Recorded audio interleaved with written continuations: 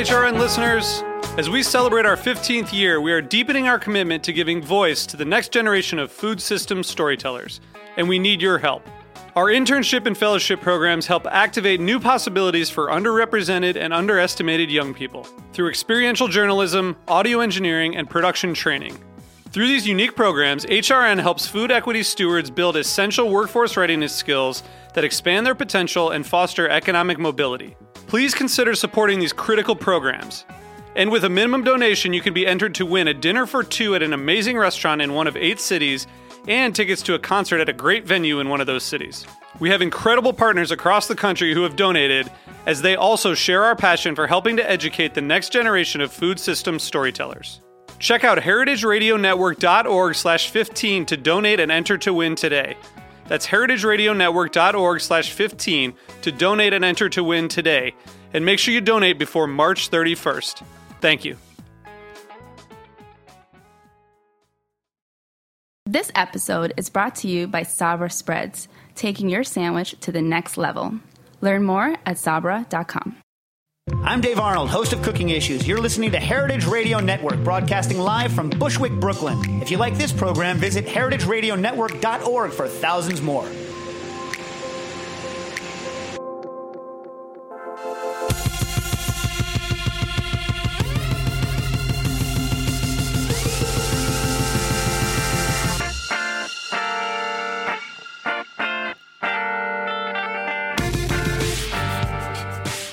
Hey, and welcome to the Food Scene on heritageradionetwork.org. I'm your host, Michael Harlan Turkel. And, I don't really want to bore you with introduction as to who we have on today, because I'm just going to let her speak.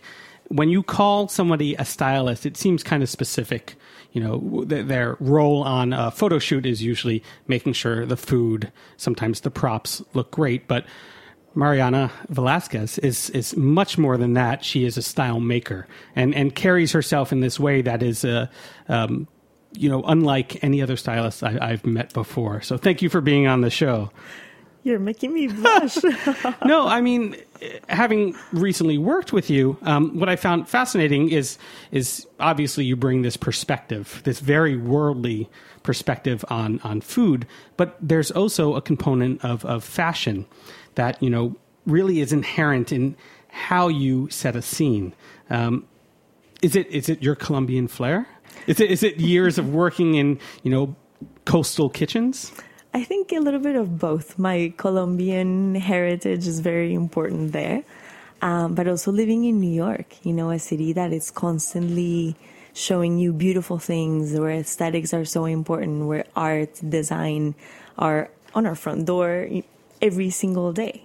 So I don't know, for me it's kind of that sensibility. I can't think of things compartmentalized. It's beautiful food, it's a great apron, it's a whole thing that just brings style and good taste. Yeah, I mean, you try to bring your own heritage, that kind of flair, into a lot of what you do as well. Yeah. Let's talk about Colombia for a second, because, I didn't even know that, the difference between Bogata and Cartagena were, mountains and the coast. How diverse are the regions of your country? No, so diverse. We have the Andes, we have the Caribbean coast, we have the Pacific coast, and in between, valleys, rivers, jungle, flatlands, rainforest, snow peaks. So we have all the thermal floors. I don't even know if it's called the thermal floors, but we have every climate. And with that, the availability of all kinds of produce, tropical fruits, high altitude vegetables, potatoes, tubers, different kinds of ingredients. And then for meat, we have the variety of the Caribbean and the Pacific Ocean. So it's pretty fascinating. And then also influenced by immigrants from different places in the world that have brought with them their culture and flavors that have intertwined with Colombian cooking. I love what you were telling me, that on the beach you can have ceviche and fried fish, some coconut rice, but also a side of hummus. Yes. Why is that? Well, there is a very strong Syrian Lebanese community in Colombia, and they're mainly located on the Caribbean coast. And so our own cuisine has been influenced by Lebanese, Mediterranean, Middle Eastern cuisines. So imagine combining sesame with tamarind or stuffed cabbage leaves with yuca. All these flavors are combined with Colombian food, and they're considered traditional Cartagena fare. Yeah. Yeah. I mean, your grandma was part of a group of immigrants that came over in the 1940s. Exactly. So that kind of became that melting pot that Colombia is today. Yes. Because one thing that I did know of Colombian cuisine is it looks like Milanese. You know, you get a chicken cutlet. Yes. What is it? Valbuena? There are so many outside influences, but it's been adapted within that society for so long that it is Colombian. Yes, exactly. I mean, tell me, what is your favorite arepa? No, my favorite arepa is the arepa from Antioquia. La arepa paisa, it's called. It's very, very thin. And it's made with corn, I don't know, with a particular variety of corn. So it's pretty whole. So it has the little bits and it feels really wholesome. And you toast it with butter and a little fresh cheese and a sprinkle of salt. And that's my arepa. If you need somebody on set when you shoot those, I'll be there in a second. I'll have you over for breakfast because that's what I have for breakfast every single morning. My suitcase, every time I come from home, I bring arepas. Amazing. Another one is sancocho, which I always thought was just like meat and potato stew. I'm so wrong, aren't I? You're so wrong. Sancocho is different depending on where you are. If you're in Barranquilla, for instance, they have this sancocho called the sancocho trifásico, which has chicken, beef, and pork.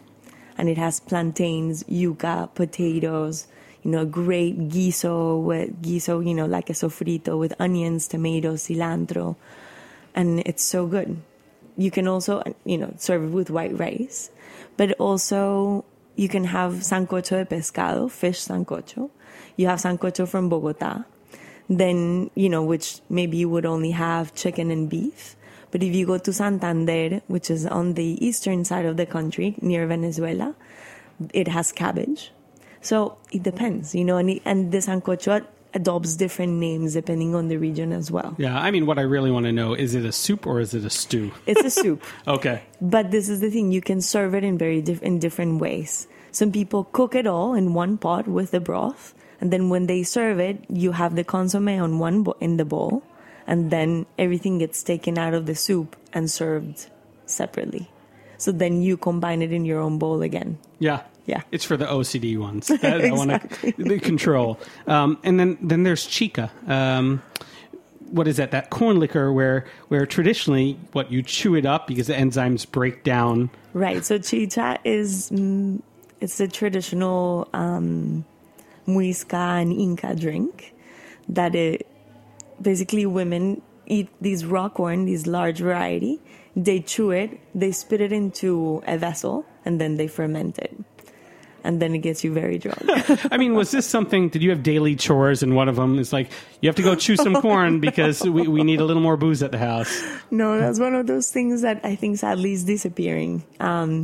You do not find chicha in Bogota, for instance, which is a very cosmopolitan city. You have to travel to small towns where they make it, where there's still that tradition. And hopefully, there's so many special things like that in Colombia, things that are very handmade and artisanal and special and indigenous from different regions that are starting to disappear. Yeah.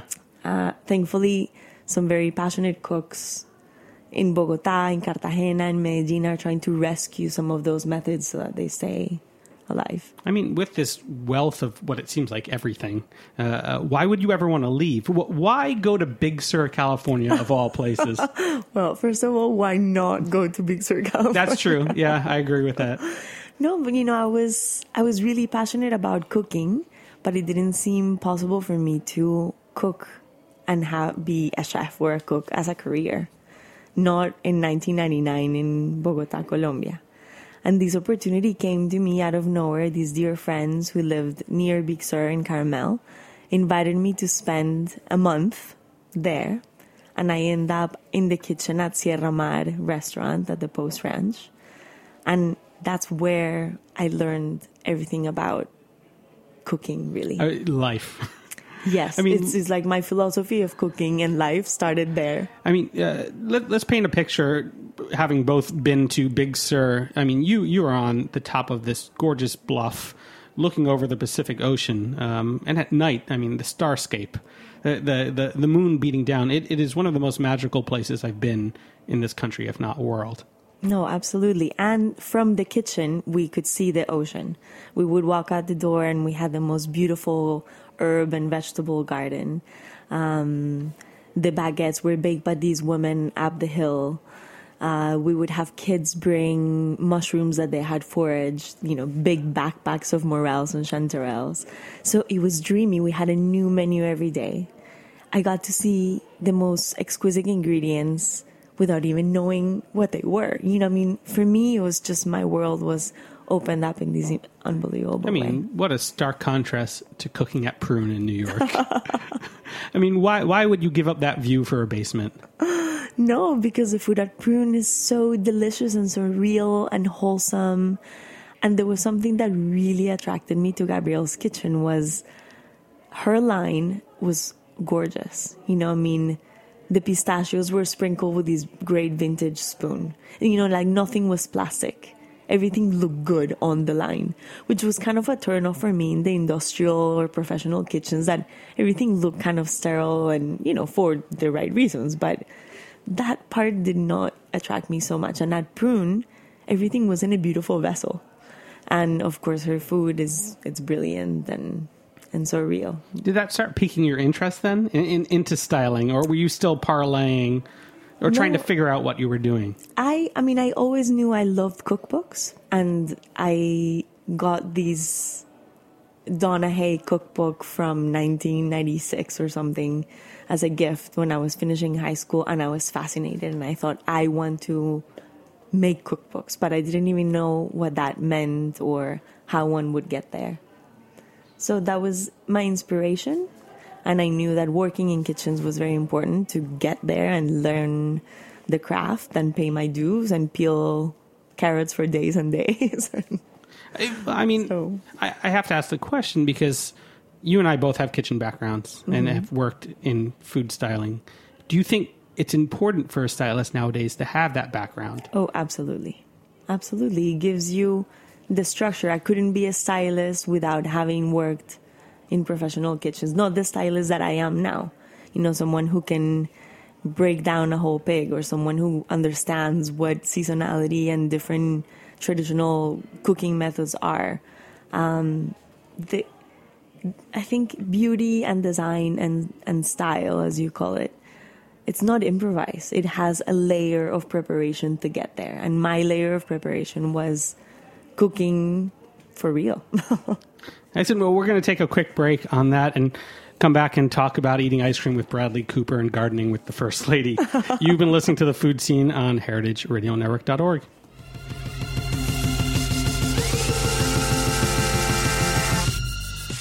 You're probably a sandwich lover. Half the people in America eat one every day. Sabra, maker of America's favorite hummus, just released a new squeezable spread to take your sandwiches from good to great. Garlic herb on turkey, sea salt and cracked pepper on roast beef, and we've got to try the honey mustard on grilled chicken. The easy squeeze bottles are convenient, and you're not even stuck watching a knife. The best thing is that they have 75% less fat than the current leading spread, mayo.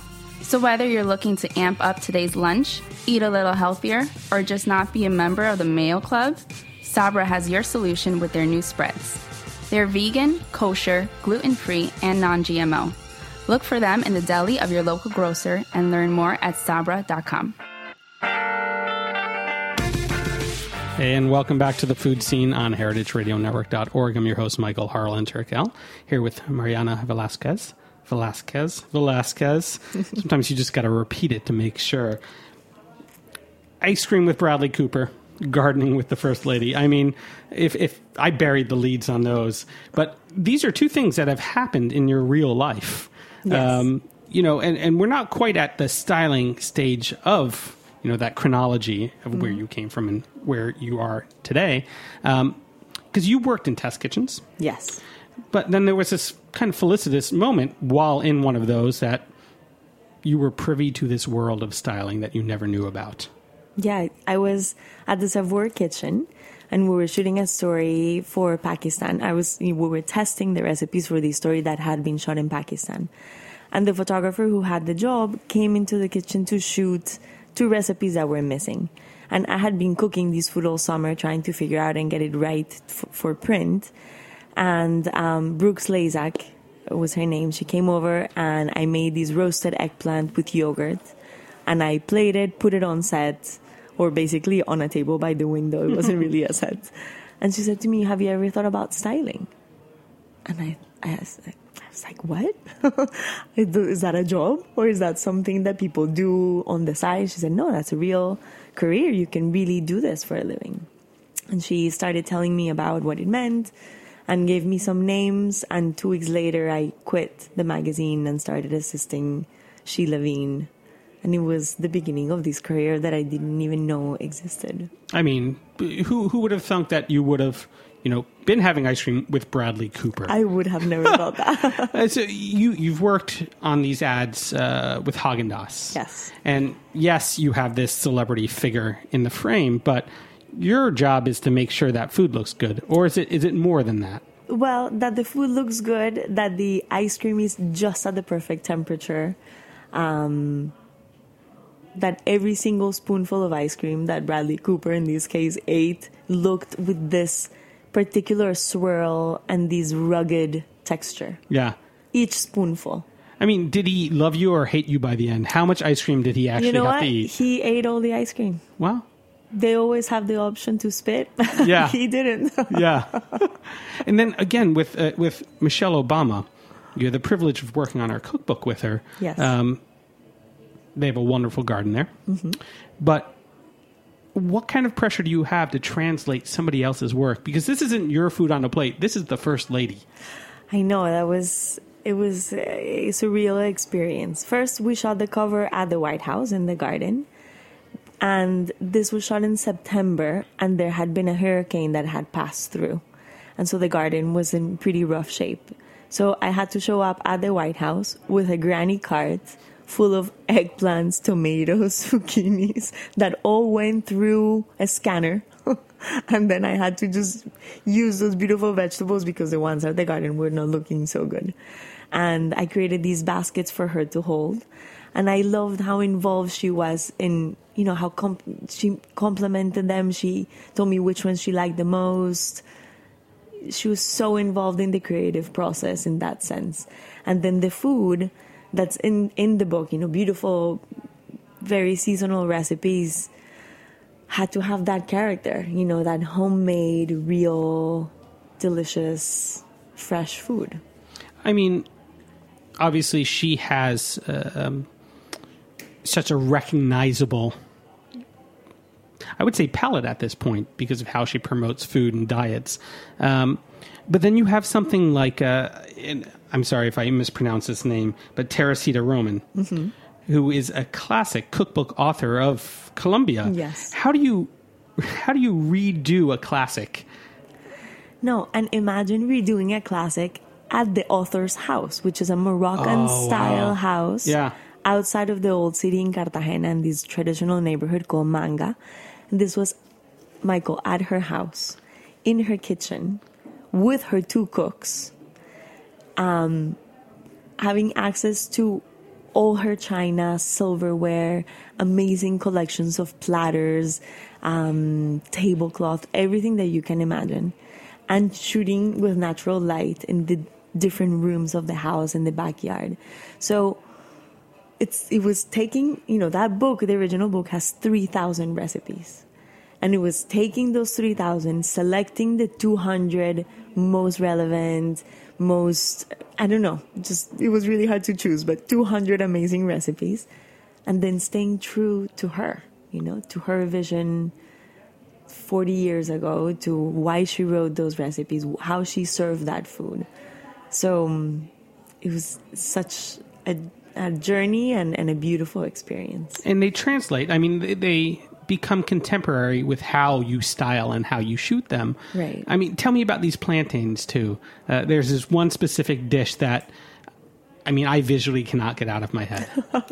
So it's funny because the Roman family, Teresita's family, created this cola called Cola Roman, this red syrupy soda that is the flavor of the Caribbean. And from that, in the 60s, they would make Coca-Cola rice, they would make things with Coca-Cola, and they decided to experiment with these braised sweet plantain recipes braised in this cola. So they braise whole, and so they turn bright red, and when you break them open, then they have the yellow in the center. But this concoction has cinnamon and cloves, and I cannot tell you, they're really delicious. No, you can. Really works. You're telling me now, and I completely believe you. And then even more so, seeing that image, I'm at a loss for words right now. But we've talked about all these spectacular people you've worked with, but you yourself are spectacular. And I mean, what do you want to do? You're so multi-dimensional in that you've cooked, you style, you also are quite the style icon with what you wear and how you carry yourself. How do you package that all together to be like one of those clients you've worked with? So the next project is a cookbook. And basically it's a cookbook that tells the story from Bogata to Big Sur and how everything happened. I'm coming out with an apron line. Basically, I don't know, about a year ago, I found this top that I loved. I modified it, and then I made an apron, and then I've replicated with different fabrics, and it's become a hit. So I'm going to come out with an apron line. And I think that I want to keep styling and keep producing beautiful images and video. I don't know, to keep, food is so ephemeral. You eat it, it's out of your palate and out of your mouth in a second. What you maintain is the memory of it. And then with an image or a video, you keep it forever.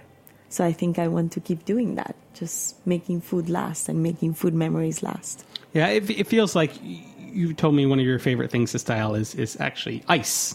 Yes. I mean, you can't talk about ephemeral without mentioning that as one of the harder things to have on set. I mean, cocktails themselves aren't necessarily easy because you're dealing with reflective and you're dealing with sometimes kind of monotone things. But then you throw ice into the mix. No, and it gives all the texture. It picks up the light. It can be sharp. It could be soft. It could be a sphere. I play with different shapes and sizes of ice. Sometimes I'll freeze a whole tray and I'll break it open with a hammer and have these shards of ice that give this drama to the liquid. And I find that fascinating. It's all about texture, shape, and light. Yeah. Is there any singular thing that you style that you think has that much versatility? No, not really. I mean, no. I guess meringue also has a lot of versatility. Yeah. But then it's very forgiving as well. It gives you way more time unless it's humid. Yeah. Believe me, I've put off some recipe testing I have to do because of humidity lately. Exactly. I can't not mention ice again because there's this shaved ice dessert that you make with condensed milk. And I do have like a half a can of condensed milk and randomly an ice shaver at my house at the moment. So tell me what I'm supposed to be doing when I go home. First of all, the ice is just an excuse to eat the sweet and condensed milk. Yeah. Which is one of my guilty pleasures of all time. But yeah, shaved ice is raspado. In Colombia, you find raspado everywhere, where, every city where it's warm or every town where it's warm. And so you shave the ice, and my favorite is you make a tamarind syrup. I don't make it too sweet. And then you just drizzle it or you drench it with sweetened condensed milk. I'm fine with that. It's easy. I'm more than fine with that. And that will be in your upcoming book, I assume. Yes. A whole chapter just on raspado. Using shaved ice as a vehicle to eat things that you're embarrassed to eat alone. Exactly. Excellent. Thank you so much for being on. And if you don't know Mariana's work, please learn about her journey from Bogata to Big Sur, and thankfully now to New York. Thank you so much for being on. Thank you, Michael. You've been listening to The Food Scene on heritageradionetwork.org. I'm your host, Michael Harlan Turkel. Hoping to have you back here next Tuesday at 3. Cheers.